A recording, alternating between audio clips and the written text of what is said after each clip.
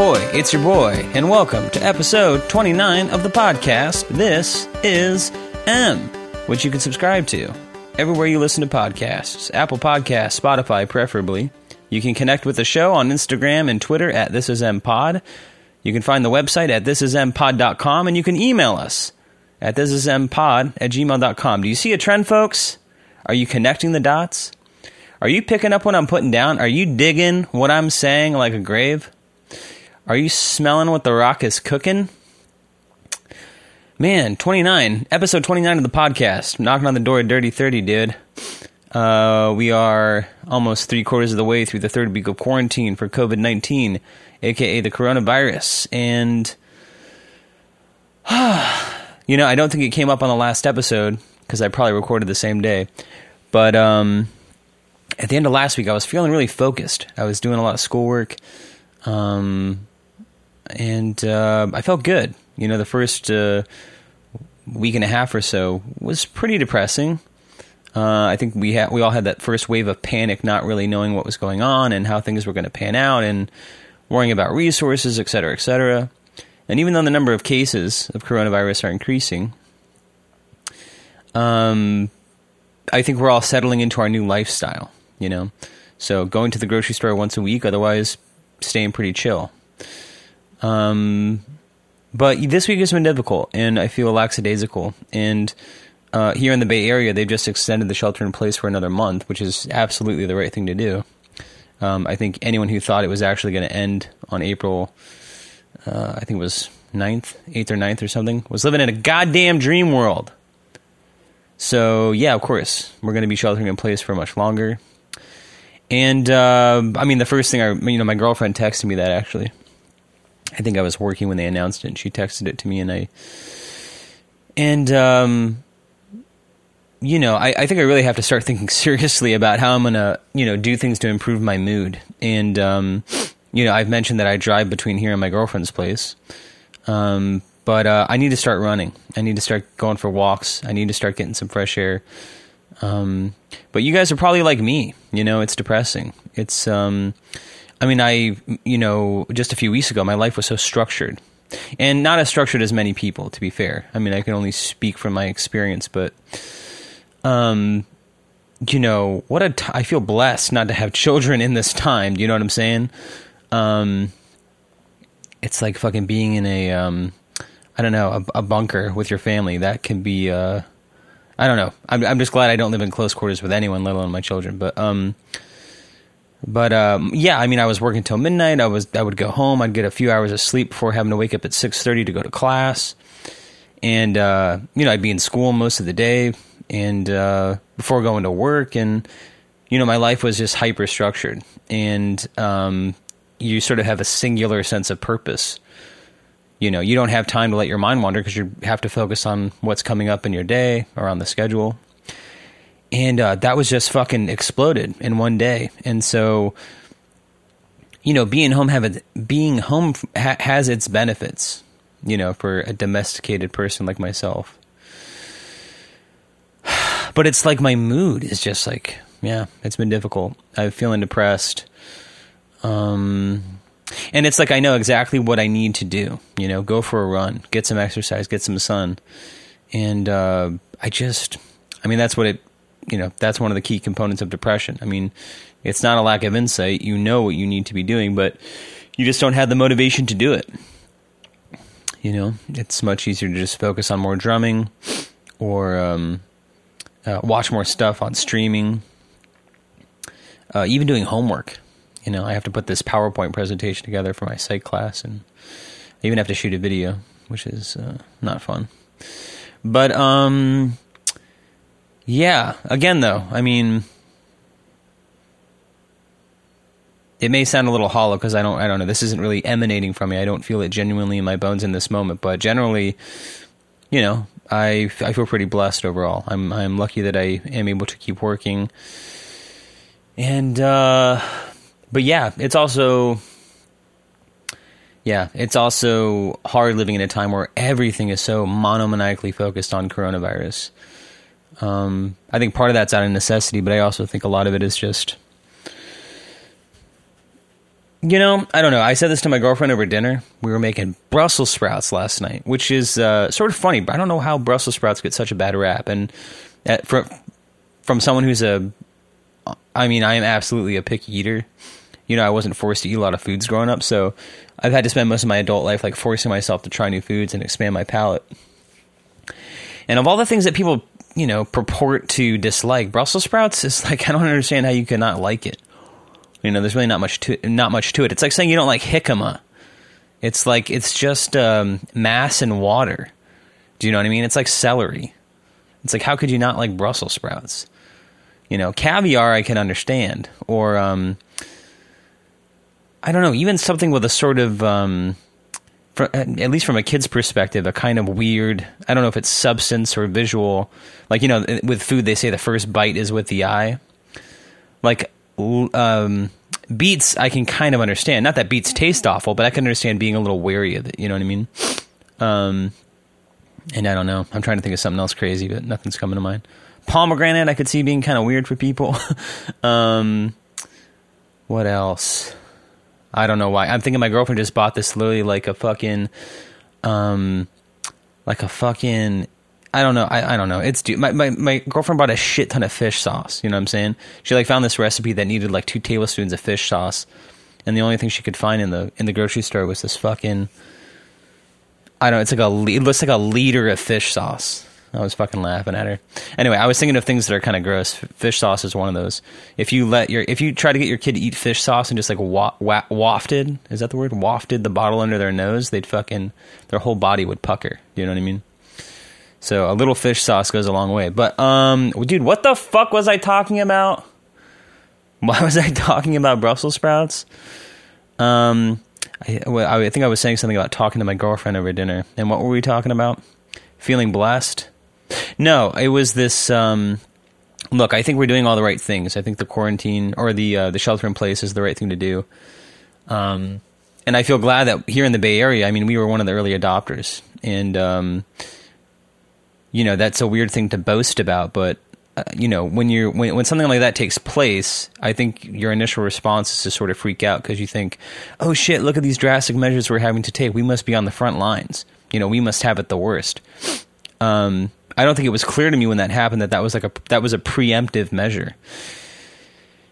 And a lot of people who I know who are living around the country have at least been telling me that they've been sheltering in place, but I think even Arizona, just as recently as yesterday, issued a statewide shelter-in-place order, which, we've been doing for 2.5, 3 weeks now. Anyway, I think all I'm trying to say is, I feel lucky to live in the Bay Area where that was done early, because I think, again, as the number of cases continues to increase, other parts of the country will, I think they'll just be hit a little bit harder.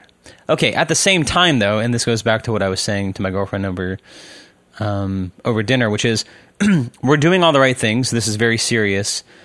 At the same time, though, I think when we look back on this time period, I think the media is going to get a lot of shit for how they handled this thing, and I think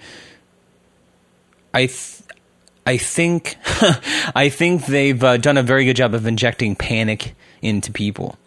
So it's a weird thing to say, especially when we're kind of in the middle of this. Let's revisit this conversation when I fucking catch coronavirus.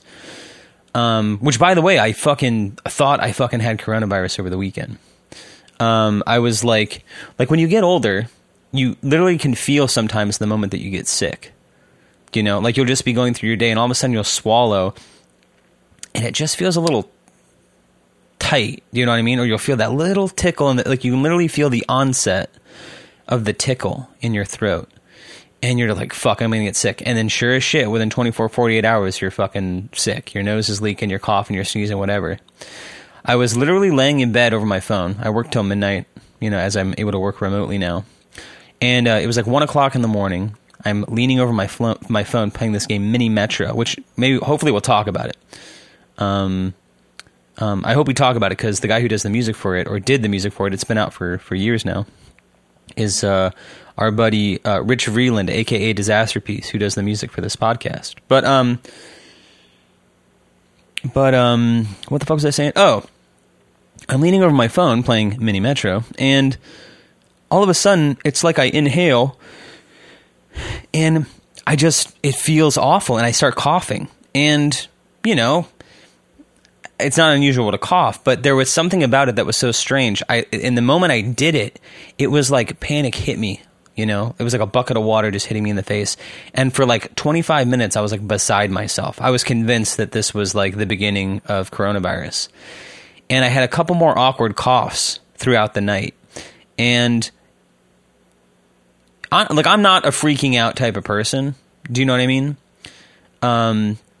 And I think recently I've talked about episodes where like I live my life as if there's going to be some great reckoning where like the book of my life will be opened and every choice I've ever made has been examined. Like I'm talking about this when I drive between here and my girlfriend's and I just see the number of people that are out getting takeout and all that sort of shit. It's disturbing to me because I feel, man, and this actually, we talked about this for like 20 minutes in therapy this week, but I live my life as if I'm being observed all the time, as if I'm being clocked, you know, as if I'm on someone's radar. And I feel hyper accountable for every decision I make. Not to anyone in particular. It's usually just the person sitting across from me. But even in my, like I've described, I live in this cottage in somebody's backyard. And it's very sad, but the father of, it's a young couple who lives there. The father of the woman passed away. So they were, I think, in New York State for the father's funeral, and they were there for a few weeks as the shelter in place was going on. And so I had, you know, our whole domain to myself. The minute they came back, and I like these people a lot. They're great. You know, we're very copacetic. Is that the word? We're very, yeah, we don't bother each other. We don't really interact that much except for when we need to. But yeah, we have a good little habitat here. And even just their presence, I feel accountable to. Do you know what I mean? It's not that they're doing anything, and it's not that they've ever given me shit for anything, but it's just knowing that someone's in my proximity. I feel clocked. You know, I feel like I'm on their radar. Anyway, the fucking point I'm trying to make is, I feel accountable for the choices that I'm making even now in isolation. Like, if I ever caught coronavirus, you know, the doctor would sit across from me and say, well, we have to fucking know where you've been. Let's look at your debit card records and see where you've shopped. Let's look at your phone GPS system and see all the places you've gone because we got to warn these people. Do you know what I mean? I would be mortified if I ever had to do that, you know? And even though I know it's not going to happen, you know, and it's not like I'm a fucking perfect person. Do you know what I mean? There's plenty of shit that goes on in my life or has gone on in my life that I'd be fucking very embarrassed if anyone found out about. But so it's not like I always do the right thing, but I still live with that fear of being asked to atone for every decision I've ever made. You know, like I always liken it to like Anubis, who is like this Egyptian god with like a jackal's head, you know, of the underworld. And he basically weighs the heart of everybody to see if they can fucking, I don't know, enter the underworld or whatever the fuck. I feel like as if one day my heart is going to be weighed, you know? Dude, what the fuck, man? Where am I going with all this? I'm seeing people going out, and I'm just sort of incredulous at the choices that they're making. You know what the hard part about this? Well, I had two thoughts. One, I normally really look forward to podcast day, and even when I was like at my girlfriend's place last night having dinner, it sort of dawned on me that tomorrow was and now today is the day I record the podcast. And I went, oh yes, tomorrow's podcast day. Yes. But I was kicking the can sort of down the proverbial road all day today, putting it off until I absolutely sort of have to before I have to work tonight. I looked up at the clock and I said, well, if you're going to do it today, you have to do it now. And I think the reason I was hesitating throughout the day and throughout the morning and putting it off was because probably what I feel in therapy every week now when we talk over the phone is I have about 20 minutes of coronavirus material is what I think of it as. And then I completely run out, you know, and the content of the conversations I'm having with whoever they are, it could be my mom, it could be my brother, it could be my friend Matt, my girlfriend, my therapist. They all orbit the same conversation. Do you know what I mean? Coronavirus. And it's like, as I'm sitting here, I'm kind of regurgitating things I've already said to other people. you know, and it feels kind of inorganic, but it's like I'm trying to trace my thoughts, but I'm also trying to recite points I've made to other people as I've gone through my life and kind of tried to file away because I think, oh, that's interesting, or that's something to talk about on the podcast or something. But it's like as I'm going through it, I don't know what the fuck I've said or kind of where I was going or like how all the disparate points and parts are related. Do you know what I mean? I feel really confused. You know, my fucking brain feels like scrambled eggs. Do you know what I mean? Which I was actually really happy to make today. I did my grocery shopping yesterday. And God, I'm so blessed. My girlfriend did this for me, actually, because she actually ordered eggs for me. You know, she did some sort of, not Instacart, but it was something like that where they have your groceries delivered. And she was able to order me a dozen eggs through that. But the grocery store that we go to just seems to be perpetually out of eggs. And normally they have 2 big freezers full of eggs and they're just fucking empty. And I don't know if they're getting more and they're just emptying out in the interim or whatever. But yeah, slim pickings over there. But I was able to eat scrambled eggs today, which was a blessing, I guess. But yeah, my brain feels like scrambled eggs. And I just feel like I'm having the same conversations over and over with people, with nothing new to say. So I think I was scared that when I'd fire up the mic that I'd have nothing to talk about.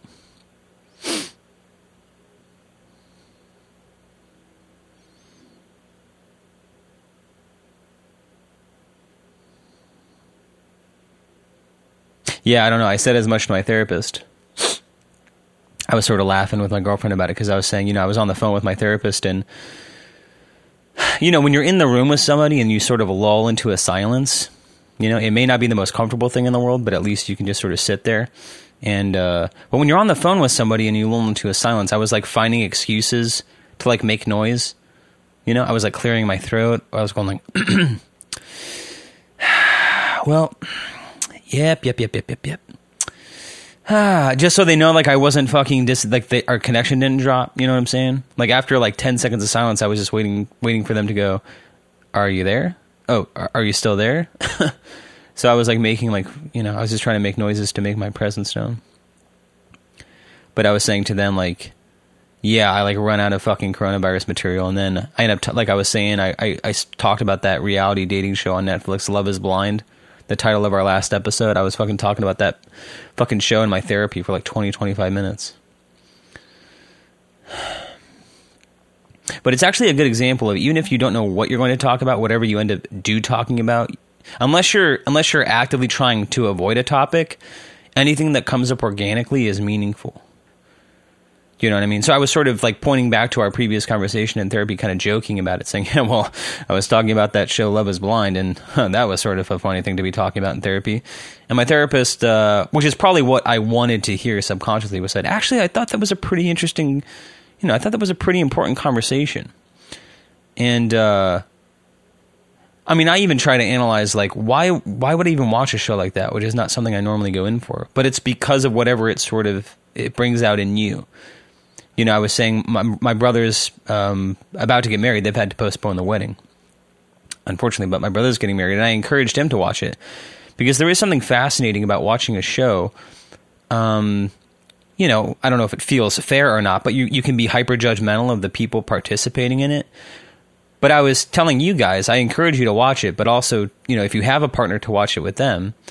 But also give each other permission to provide running commentary to it, because half the fun is just sort of dissecting people's motivations and talking about how you're experiencing someone and how they're coming across, but also analyzing what's inspiring them to get involved in their relationship. Why do they feel forced to be in it, or because I don't know if this aspect came up. I'm not going to go into the show a whole bunch because we fucking talked about it for a long time on the last episode. You can go back and hear that if you haven't already.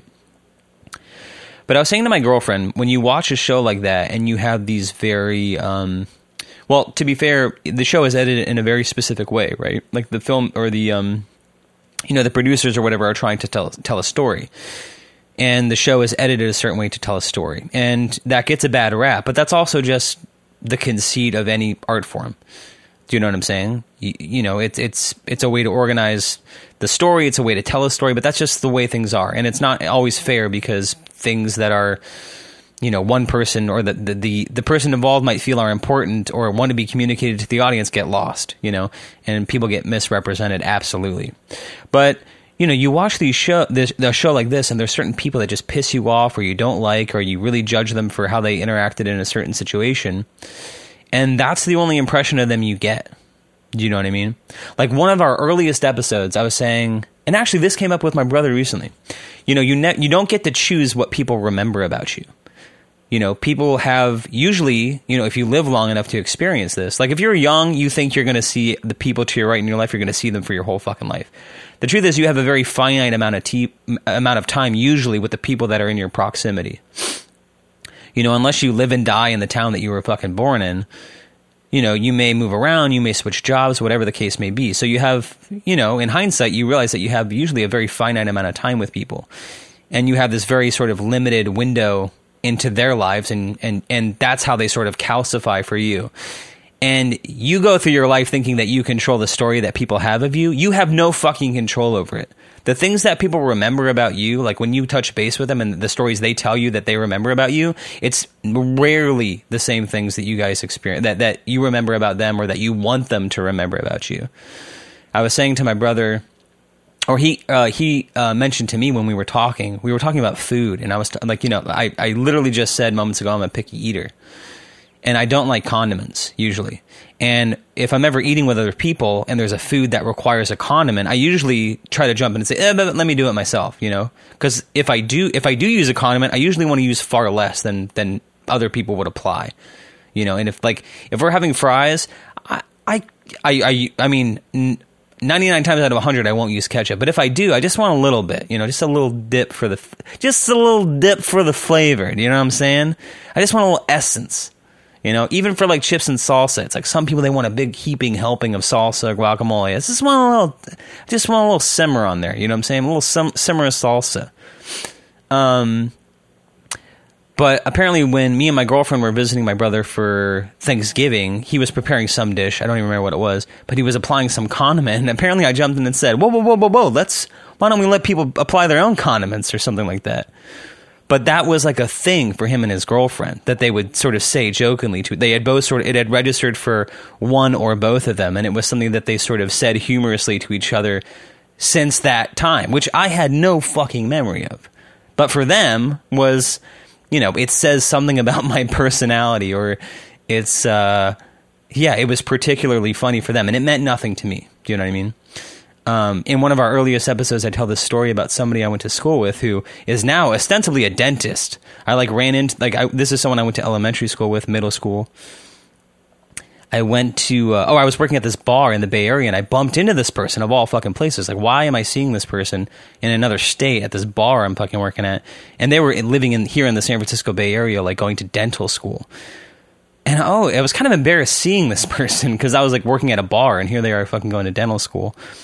But in my mind, this guy had no clue that what I remember most about him is our sex education class, where the teacher said something like, oh, well, when babies are born, they come out of the vagina. And he just blurts out, oh, you mean they don't come out of the butt? And I literally told my brother, oh, I bumped into so-and-so. And he was like, oh, do babies still come out of the butt for him? And I was like, if this guy knew that this is what me and my brother remember most about him, he would fucking sharpen the nearest object and fucking fall on it. You know what I'm saying? Ah, poor guy. But of course, if you ever heard this, he'd probably know exactly that we're fucking talking about him. Do you know what I'm saying? But if he heard it, he would he'd have one of those shudder moments, Like, do you ever go through your life and you're just like in the shower and you think about something that you did at one point in your life and you just shudder to think? Like, ugh. I will say though, and I don't know, I hope this is not too much detail, but my brother also worked at a restaurant years ago. He was still living in the state that we originally went to school with this kid at, but his mother was like a client, or like came into the restaurant or something, and my brother had this horrible experience where he observed this person's mother, who was out to lunch with like some other mothers of kids that we went to school with. They were just like super shitty. Do you know what I'm saying? I guess they were like giving my brother a hard time about working in a restaurant or whatever. Anyway. Yes. What am I saying? Okay, so Love is Blind. Yeah, you can't control what people remember about you. So you watch this reality show and you're like, oh, that person's horrible. There's one character in particular. Her name is Jess. She's super boozy. She's kind of a lush. And there are some others, like, super annoying lushes out there. But for some reason, you're watching the show and you're like, oh, they're really, like, this is the story they want to tell this girl. Like, she embarrasses herself a fair amount while she's drinking. And at the very last episode, once the whole show is kind of wrapped, they have an additional reunion episode. And dude, I feel stupid saying this, but me and my girlfriend were talking about, I'm actually really glad that we watched the reunion episode. Because when these shows shoot, they wrap like a year before they air. Do you know? And now that the show's actually aired and people know what it is, there's probably a quicker turnaround time. But especially for that first show, they shoot it and then a year later it comes out. They probably shoot it, edit it, and then shop it around and Netflix buys it or whatever the fuck. But these people like have seen the show as it's been edited and they've had time to reflect on it. And so they bring everybody back together and they're sort of like checking in with people and you're hearing people's take on what happened in the show.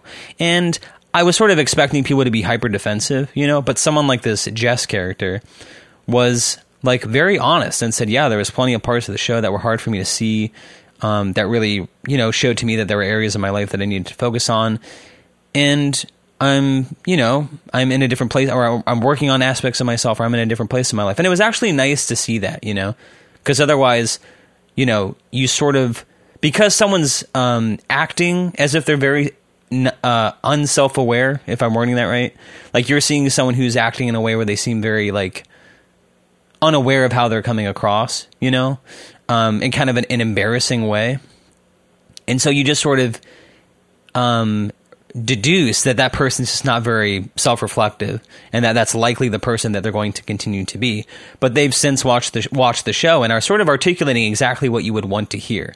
You know, they're not hyper defensive. They're just very honest that, hey, I saw what you saw. I didn't like what I saw. And, you know, here's what it showed me about myself. When you go, oh, shit, that's actually like, it's like sometimes you have beef with someone. And if you ever get a genuine apology from them, like, you know the difference. You know, it's one thing when somebody knows that they're socially required to apologize, but it's another thing entirely. Like, you feel it in your gut when somebody apologizes to you and they're not just saying they're sorry. They're like being very specific and they're saying, you know I said this and I'm sure it affected you in this way. And they're saying exactly what someone would say if they've actually been, quote, rehabilitated, or if they've genuinely given their behavior some thought and have given some constructive thought on how to actually change and act differently in the future. So it was nice to hear parts of that. Do you know what I mean? There was one character in particular who stood out, was this guy who, I guess his whole thing was, in the past he had sexual and apparently dating relationships with both genders, men and women. And even though he was dating to marry a woman now, he was concerned that if they ever found that out about him, that it would be a deal breaker for them. And so this was a secret that he was keeping. And so he's already engaged to the person before he reveals this to them. And of course, that's a can of worms. And it could be that is a deal breaker for somebody because they don't want to date someone who's dated, they don't want to date a man who's dated men in the past. And I can understand. I mean, look, you can't control what people want, you know. Yeah, maybe it's not PC, maybe it's not, maybe it's discriminatory, but I mean, how much time do you want to invest in controlling what other people want for themselves? Do you know what I mean? So it could be a deal breaker for someone, apropos of nothing. You could have said that before and it would have been a deal breaker. But it also means a lot more if you've already engaged to somebody and they tell you that, because not only it's sort of compounded, not only is there this revelation, but it also demonstrates a lot. One, it's a secret, you know, so you've been keeping a secret from them, but it also communicates a lot to somebody about how you handle difficult information and how you deal with things that maybe you're not very open, that it's easier for you to maybe skirt around. Oh, anyway, I don't pretend to know what it could mean, but as you're watching it, you feel it's a bit unfair because this revelation leads to essentially their breakup. And in the moment on the show, his reaction is as if she's being discriminatory and as if he's the victim. And you're like, oh, this guy, I kind of feel for him because he's kind of like the minority, for lack of a better word. You know, he's a sympathetic character, but you also feel like his emotional take, or what he's reporting to have occurred, is actually like way off base. And so you feel kind of bad for him. You're like, ugh, I don't think you're really like taking the message away from this that you should be. You know, if this is the lesson that you're walking away with, you know, this is likely to happen again in the future. But when you see him on the reunion show and you're hearing his reaction or his take on what happened, he's much more fair-minded. You know, he's had time to process it. He's thought about it. And, yeah, I don't know. Otherwise, you would have walked away with some harsh feelings about people, you know? And that probably happens in life in general. Do you know what I mean? Like, you have ex-girlfriends or ex-boyfriends, you have ex-partners, and, you know, you guys were together for a very finite time in your lives, you know? And that person was, you know, you met each other at a very specific point in your lives. And if you never see that person again, in your mind, they'll always be, you know, the misguided person they were, like, in their early 20s or whatever. But because you guys never get to link up, you never get to share with each other what you learned from that relationship. Do you know what I mean? Like, I'm kind of embarrassed to bring this up, but actually, here's what I want to do. I'm sorry I have to do this. I have to go to the bathroom. But this could be a good topic, and so I'm going to go to the bathroom. I'm also going to think about what I want to say about this, because I want to respect people's privacy. But let me go to the bathroom, and I'll come back, and we'll continue this conversation, okay? BRB. That's better. Okay. Right, what was I saying? All right, I was talking about, you know, when you date someone, you see them for a very finite amount of time. And if you never get the chance to reconnect with them, that person sort of calcifies as who they were at that point in your life. And, you know, since the shelter in place has happened, I've just thought about different people in my life, and some more than others, but it sort of forced me to think about, what is so-and-so doing in this time? Do you know what I mean? Are they able to take care of themselves? Do they have, you know, the support of their family? Are they still in the city? You know, what does life look like for this person? And there's some people I've dated I just don't think about. And then there's some people who I hadn't really teased it out, but, you know, you think about more frequently. And you think, and it's not like you want to be with them. It's not like you think about them longingly or romantically, but I don't know if it was because you were especially endeared to them, or maybe, frankly, you know, maybe you're more concerned about them. You're more concerned about how their life may be headed, given the trajectory they appeared to be on. You're more concerned about, damn, are they doing well at all? But I was thinking about one girlfriend in particular earlier today, thinking, God, I wonder what they're doing. I hope they're okay. I hope if they're sheltering in place, it's with someone who's, like, good for them. You know, I hope their life isn't... Yeah, I hope they're able to take care of themselves. But I want to be fair here, because I might say some sort of critical things about this person, but there's people I've dated that I really long for them to, like, see me again, you know? And I've never been, I guess you'll have to ask other people. I've been like a shitty boyfriend in the past, and it's not because I ever hit anybody or because I cheated on anybody. I've never done anything like that. But I think young dudes especially are particularly emotionally unavailable. And it's not that women aren't that way. But I think, you know, people don't like these sort of broad stroke generalizations. I love them. But in my experience, it just is the case that women tend to be more emotionally evolved than men, especially at a young age, but even throughout their lives. And young dudes especially are usually just not on the emotional frequency of relationships, you know? I think guys get a bad rap in that relationships are all sexual, and there's plenty of fucking pigs who are that way. You know, there's plenty of fucking dudes who are that way. But I also think, you know, I hear it now when I speak to, whether it's on the crisis lines or in my life, like you hear about younger women, you know, maybe in their late teens, early 20s, who are in their kind of first serious relationships. And, you know, they're dialed into their partner in a way that their partners are they're just generally not on that wavelength. You know, the woman is usually very emotionally invested, and the guys are sort of scared of their emotions. And, you know, maybe there's a whole fucking doctoral thesis you can make on this about, like, toxic masculinity and guys aren't allowed to be emotional and, you know, sensitivity or whatever the fuck it is. But guys are just generally in their early relationships more emotionally absent and more self-centered, you know, and I think most guys have one or two girlfriends that they kind of like were, kind of shitty to, and I have one in particular that I think, if I had to be fair to myself, I mean, this is before therapy. So it's like, I was fucking lost in a lot of ways. I was really like emotionally hurt, and I could barely show up in my own life, let alone be there for somebody else. But, there's a part of me that wishes I could, I don't know. I just, not that this person needs it or wants it or whatever the fuck. I'm sure they fucking have gone on with and live well in their life. Like, this was a very good person that I dated, good family, good prospects, smart, all that sort of stuff. I have no concerns about her. But there is a part of me that just wants to say, to see them and say, hey, look, I know that I was shitty. I know that was, I could have done better in that relationship. And not that you need to hear it, not that you're fucking emotionally scarred throughout your life because of it, but I could have done better and I should have done better. And, there are good reasons for why I was the way that I was at that time. So I'm not trying to crucify myself here. I didn't even know what the fuck I was going through at the time. That's just where I was. But I see now how that affected you, and I'm really very sorry. I wish I had the maturity that, I think you deserved at that time, and I just didn't have it. Do you know what I mean? I have those, but I was thinking about one person I dated. Dude, this is why, and this is partly why I was thinking about this too. This is someone that we're on the 29th episode of the podcast. This is somebody I was dating when I was 29, and I was right on the cusp of turning 30. And I had my birthday, and I would say I turned 30 inside this relationship, and within, I think, like 2 weeks or something, maybe even a week or something of my birthday, whatever the fuck, I broke up with this person. And they were younger than I was. They were in their early 20s. I think 23 at the time.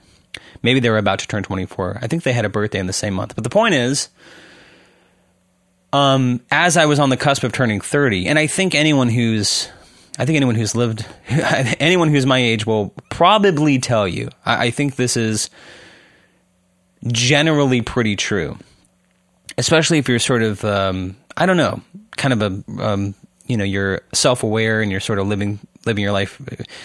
I don't know. I'm trying to say reflective. Is that the word? I don't know. I can't think. But the point is, if you're a pretty self-aware person and you think about yourself and your growth and your own development, I think a lot of people in their 30s would say that they had a similar experiences with it, which is you go through your, once you hit your teens to like your late 20s, life is a fucking nightmare. Part of it is biological. You're on drugs. For guys, it's testosterone or whatever the fuck. But literally your brain is not done developing. And a lot of like, especially in your late teens, 17, 18, 19, 20, 21, 22 are, especially for people who've had any sort of trauma or whatever, are particularly fraught times. You are in the full onset of the consequences of whatever biology or mental health disorder or whatever the fuck that's been set in motion from your early childhood usually comes to full fruition in your 20s. Do you know what I mean? Usually that whole decade is for many people who are primed for it, is a phenomenally difficult time for them. And people feel very, very lost oftentimes. And the sad part is that nobody's talking about it. Like it happens at a very tender time because people are also going to college. And, for people who are doing comparatively well, they're studying a major, which they go on to have a career in some sort of field. And so it can feel very much like there's plenty of other people who have everything. There are plenty of other people around you who have everything figured out. And so you feel very alone in your feelings. The truth is, most people are going through the exact same fucking thing and nobody's talking about it, which makes it feel very isolating. But if you're in your early 20s and you can't get through college and you're emotionally distraught and like you feel fucking lost, I'm not saying that you're happy. I'm not saying that this is where you want to be for the rest of your life. I mean, I hear that you want something else for yourself. I want that for you too. But what you're going through is incredibly common, and that's not to take anything away from your story and your experience. Like your pain and whatever your story, whatever you're going through is very real and very important, and I'm not trying to dismiss it. It's something that you should probably get in therapy and dissect, I'm just saying there's probably a lot there that needs to be observed, and you're probably feeling whatever you're feeling for good reason, you know, and I'm sure a lot of it's, you know, what the problem is when you're early 20s, you take responsibility for your life. You know, like you take responsibility for who you are and where you're at and everything that's happened to you. And that can be a difficult thing because, you know, your life is your responsibility. Absolutely. You know, if you're going to get out of this, it's going to be you that does it. So in that sense, you are responsible for your life. But oftentimes, how you're feeling, what you're going through, what you're struggling with, it's not your fault. Do you know what I mean? Dude, it's like that scene in Good Will Hunting where fucking Robin Williams is standing across from Matt Damon and he's saying, it's not your fault. You know, Matt Damon was like beat up by his dad and whatever. And it's something that you can say to somebody and they think they understand, but they don't. And there's this great scene where Robin Williams, is Matt Damon's therapist, is standing across from him and says, you know, it's not your fault what happened to you. And Matt Damon's like, I know. And he goes, but it's not your fault. And he's like, I know. And Robin Williams repeats, it's not your fault. And as they keep having this exchange, it gets deeper and deeper and more emotional. And finally, they both fucking break down. You know, because there's this, you know, we get caught up in these conversations where we say the right things, but we're not really emotionally present in them, you know? And so we get in these sort of like volley matches or tennis type conversations where we're just sort of saying the right thing. Like, oh, you said something to me, I lob it back into your corner. So somebody like Robin Williams goes, oh, it's not your fault. And you go, I know. Ball's back on your side of the court. And Robin Williams is saying, hey, I want you to really hear me. I mean, this is the subtext, obviously, but he's saying, hey, it's not your fault. You know, I'm inviting you into this moment where you absorb this information. And Matt Damon's like, yeah, I know. So he says it again, like, hey, I really want you to hear me. It's not your fault. And as the reality of the situation creeps in, you feel the emotional barrier break down. Do you know what I mean? Anyway, yeah, I don't know. I'm talking about early 20s. I think this is, this is all important stuff, but I'm sort of backing into the conversation where, you know, I've had relationships where I want to revisit somebody and say, hey, I've learned from that scenario and please don't think of me as the person that you may have thought of me for the last fucking decade. You know what I mean? I was thinking about my last partner who I was dating when I turned 30 today, just hoping that they're doing well. And there was nothing particularly wrong with this person. It was a very important relationship for me. Do you know what I mean? I learned a lot. I don't think if I hadn't have had this relationship, I wouldn't have dated the types of people that I did in the year and a half after that, where I dated a lot. And I certainly wouldn't probably have, you know, been dating the person I'm with now, who's, you know, perfect for me. But because there was that disparateness in age, I was 30. I don't know if I articulated this clearly, but what my point was with all that like early 20 shit, when you turn 30, when you're at the end of your 20s, you enter a completely different phase of your life. Your biology settles down. You know, you just really begin to know yourself. Do you know what I mean? So if your 20s are hard, it's that I feel for you. It sucks, but be prepared. Your 30s are going to be fucking relatively awesome. Hopefully, assuming like there's no fucking global pandemic and you lose your job and shit. But I just mean in terms of your existential experience, your sense of yourself, your sense of knowing who you are and what you want. And like, you know, your 20s feel like a fucking roller coaster ride, you know, and when you're 30s, you feel like you're steering the ship, and you may still hit traffic and there may still be a collision every now and then, but you feel like you're in the driver's seat. That's probably the best way to articulate it. You're in the fucking driver's seat in your 30s. And I was dating someone who was in their early 20s, and it's nothing against them, but they were just in a phenomenally different place in their life. And I think probably, you know, it sounds cold-hearted to think about it this way, and I don't mean to dismiss like the fact that I really cared for this person. I was obviously attracted to them. There was a lot of tender feelings between us. You know, we never said "I love you," but I mean, I deeply cared about this person. I still think about them. I still hope that they're okay. I want good things for them. But I also think there's a unavoidable sort of psychological, like, you know, people think you're being like an armchair fucking therapist or whatever, but this person was in a place that I was when I was in my early 20s, and I think there was this, you know, I was trying to fix myself, you know, through dating this person. You know, you never experience these things fully consciously. You can kind of be intellectually aware of them, but you're not, like, at the time you're just not in it emotionally to perceive this. But this person was in a similarly lost place in their early 20s. And I think I was like trying to fix myself through them, you know, and I'm not holding it against myself for ending up in that relationship, and I'm not blaming them for being in that relationship with me. But it's the type of thing that I think once you realize that, once you realize that, you know, I did the right thing. I ended the relationship, you know. I was even talking about, I don't know why, but there was something about when I was describing that moment of Robin Williams and Matt Damon's character, I had a similar moment with this person.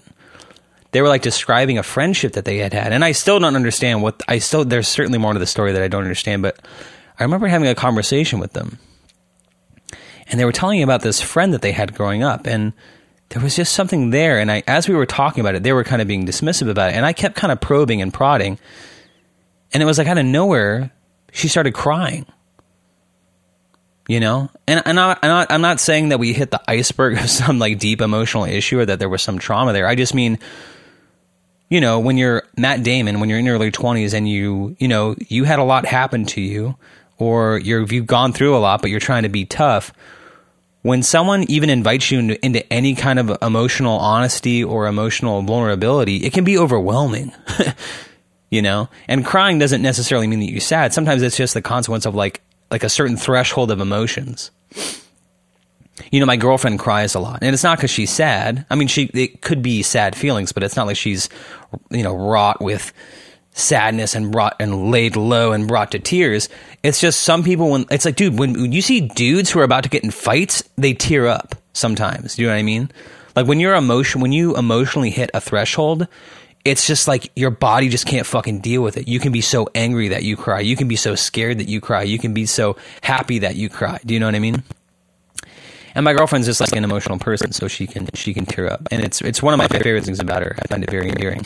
But yeah, so what am I trying to say? I don't know. I had a moment like that with this person that I was dating, where I was kind of poking and prodding, and I was it wasn't the words, but I was saying like, "Oh, it's not your fault," or "Tell me more," and it was like you could literally feel that we were sort of, I was going to say circling the drain. I think you like an object falling into the orbit of a planet. You know, there's like a event horizon where it's just, we just reached past the threshold, and it was like we were both aware, oh man, we're in this sort of vulnerable place or whatever. What was the other thing that came up for me? Yeah, I don't know. It feels like I'm changing topics, even though we're talking about the same person. But I said this in therapy. I was literally this last week, I was describing, you know, I don't know. I think we were talking about the disparateness of people who are, they kind of live close to their emotions. You know, like some people can live in a loveless relationship forever. They can just sort of tolerate things being uncomfortable. And then there's people who, once they have an emotional insight, you know, I'm not saying their life changes direction in that moment, but that's how they're motivated. You know what I mean?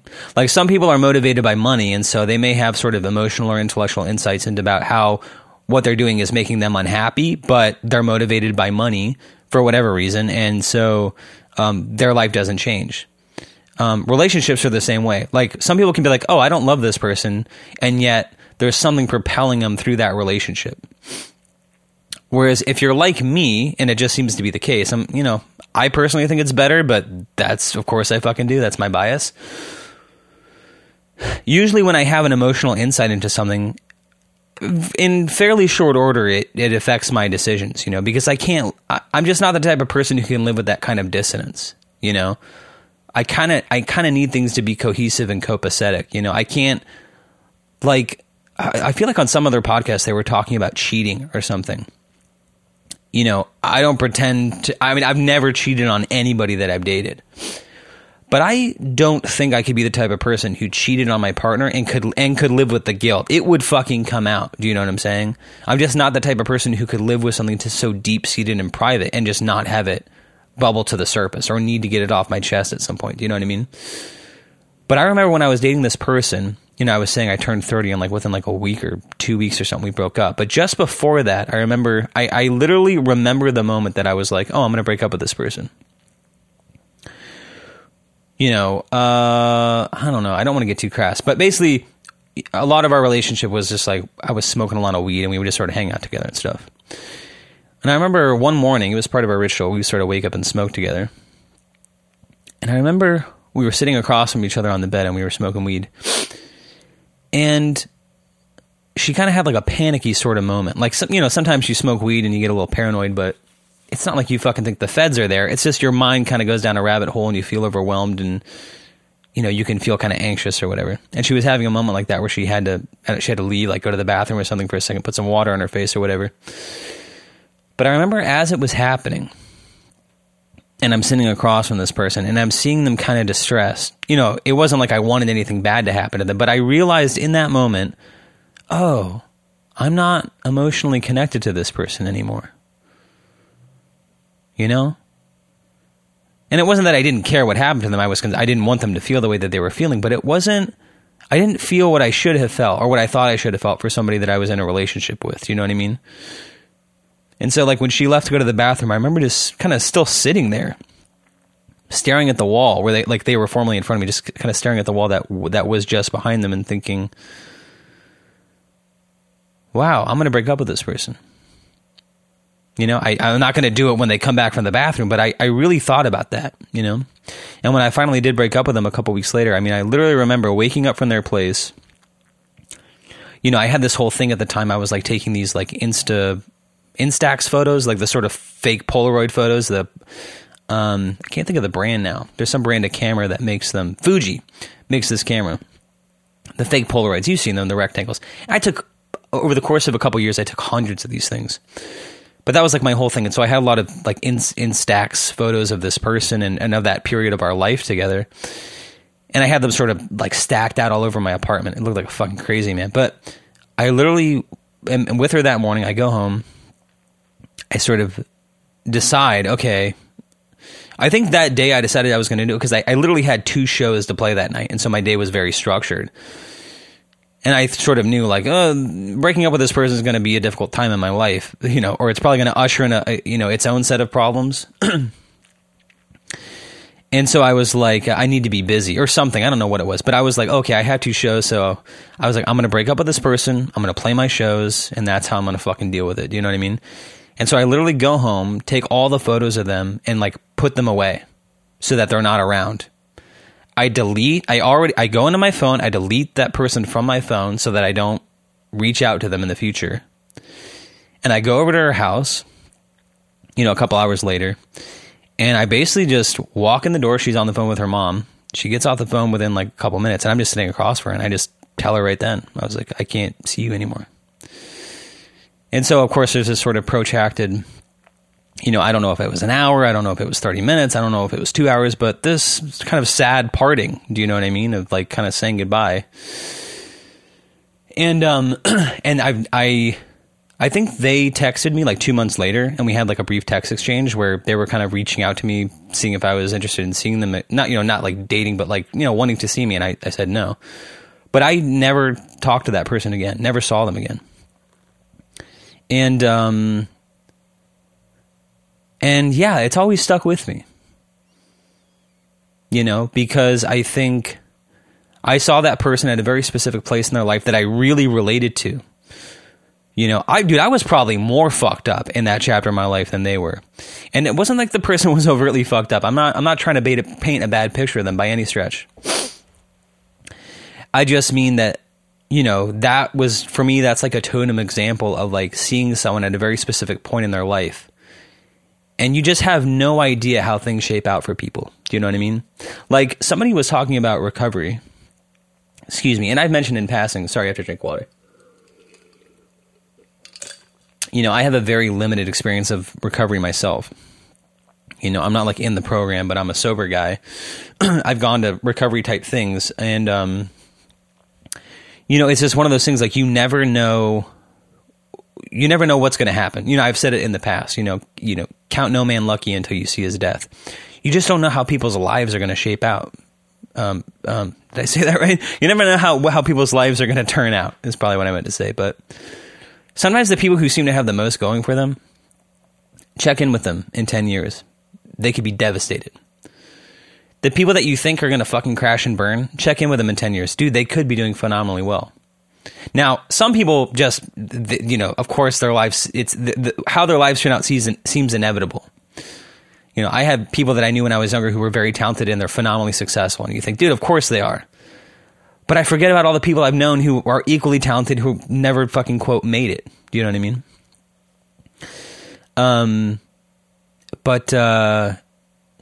Yeah, I think I'm just trying to point out sometimes the dissonance or the tension that happens when you have a very finite, limited experience of somebody. And so that's how you remember them, and you live with that memory of them. But without the opportunity to sort of circle back and check in with them, they never get the chance, if they have grown, if they have in fact changed or let that experience change them,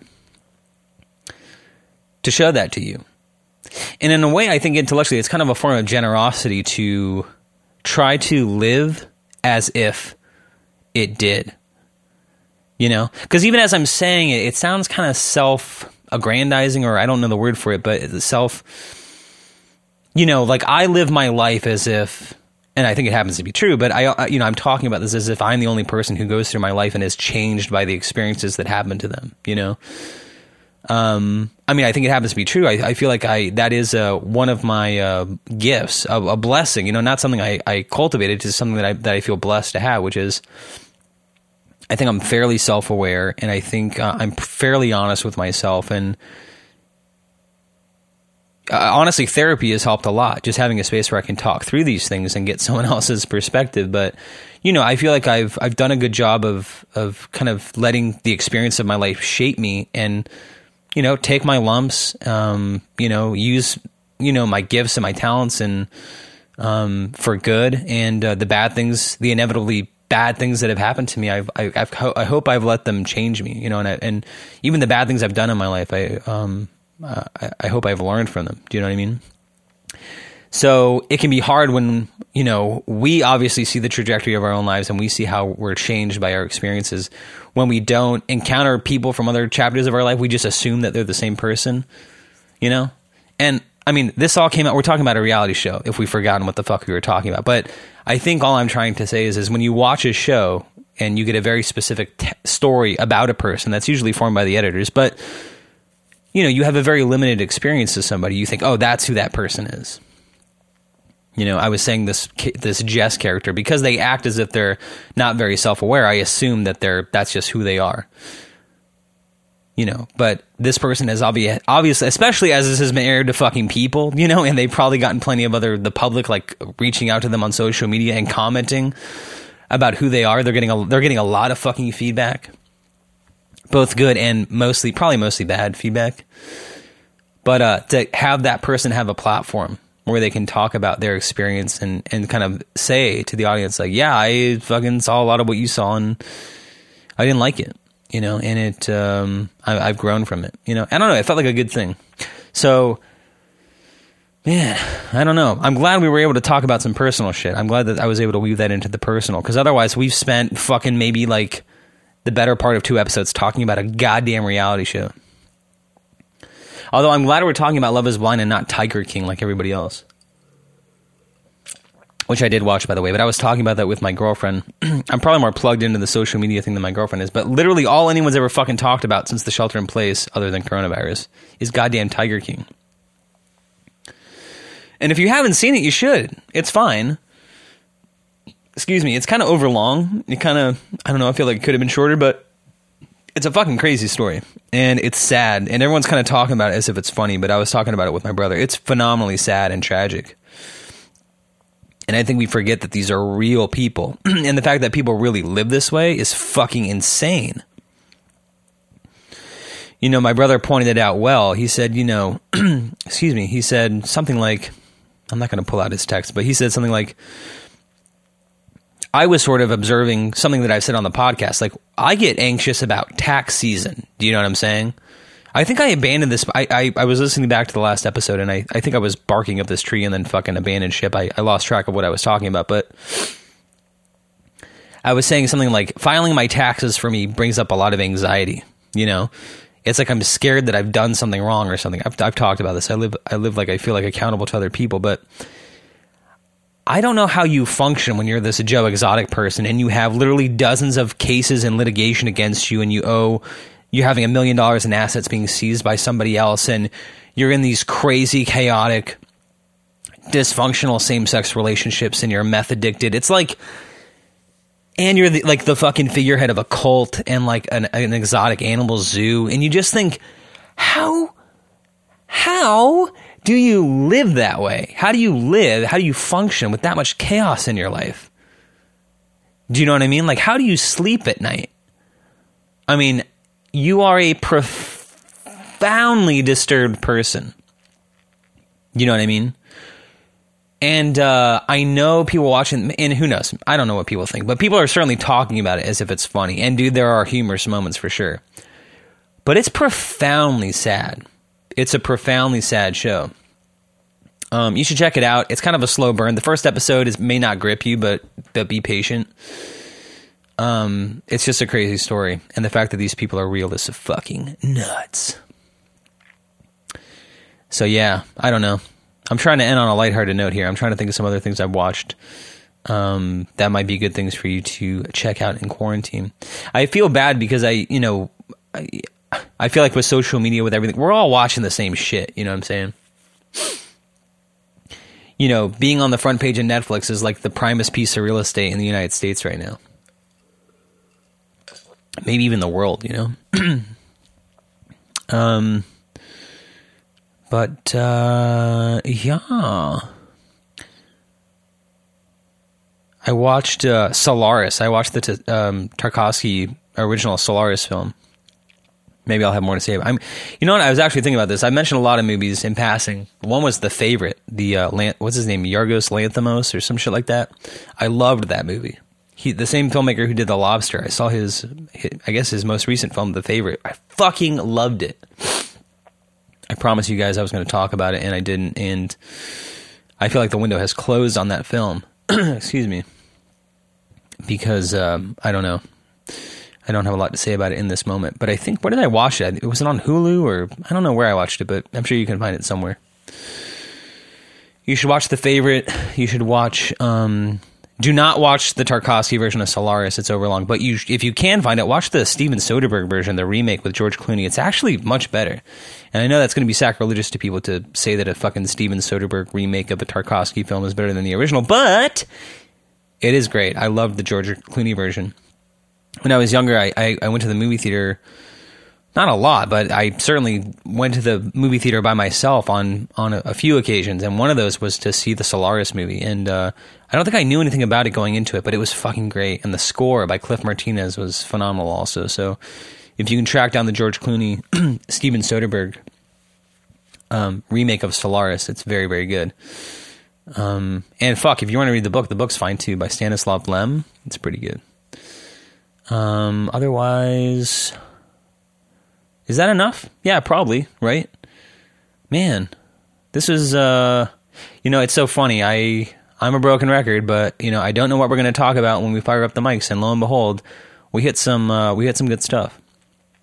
I just hope that I'm not fucking, the problem after, even after 29 episodes, I don't even fucking know how people who are like over 1,000 episodes or whatever podcast, I don't even know what the fuck we've talked about. Do you know what I'm saying? Like, I listened to Adam Carolla for years. Like, I listened to Adam Carolla on Loveline for like the last 2.5 years. He was on that show every night.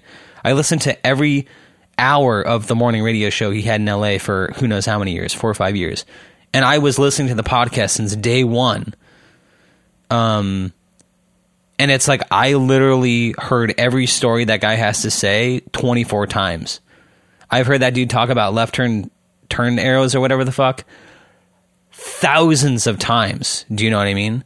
It's like, I'm just trying to get, for all I fucking know, everything I've said on this podcast today, for all I know, and I just don't remember, I've already fucking told you the story about the person I dated who was in their early 20s.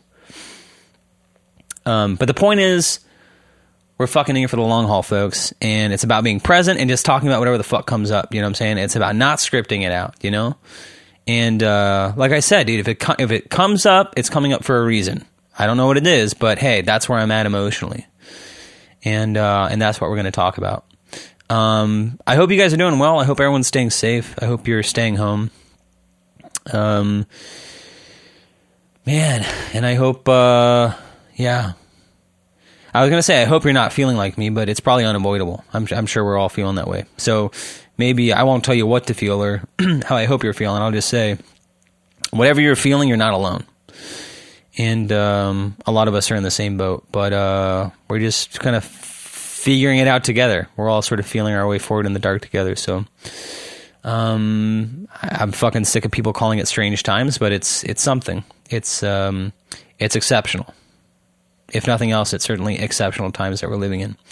But hey, at least we're living. So thank you for listening. If you haven't subscribed to the podcast, please do. Apple Podcasts, Spotify, those are probably the two best platforms. And help us grow it. So far, you guys are doing a pretty good job of keeping this podcast a secret. I mean, I know there's a small community of us who listen, but I'd like to grow. And so please think of one person in your life who you think would like the podcast and share it with them. And if you want to take a couple of extra minutes, which you fucking have all the time in the world right now, you could write a fucking short novel if you wanted to, but rate and review the podcast on Apple Podcasts, in the iTunes store, whatever the fuck it is. But look up the podcast, This Is M, and write us a review. Give us a 5-star review and type a couple sentences about why you like the show. That influences people as they're sort of perusing around, or if they're thinking about checking it out. You know, reading a good 5-star review will tip the scales for them. So please do that for me. That would really mean a lot to me. And I like reading them. It makes me feel good. It lets me know that I'm connecting with people. And we've read a few of them on the podcast. So if that incentivizes you. Otherwise, if you want to connect with the show, you can on Instagram and Twitter at thisismpod. You can find the website at thisismpod.com. And you can shoot us an email at thisismpod@gmail.com. Otherwise, look up my artist name on Spotify, M, the Heir Apparent. That's the letter M, the HEIR Apparent, and stream the playlist of all my original music from 2019 called Gentleman Caller. It's featured right on the profile. Yep, that's it, folks. Thanks so much. I enjoyed this one. I put it off, but I'm glad we got around to it. So thanks for listening. Thank you for your time, and ciao for now.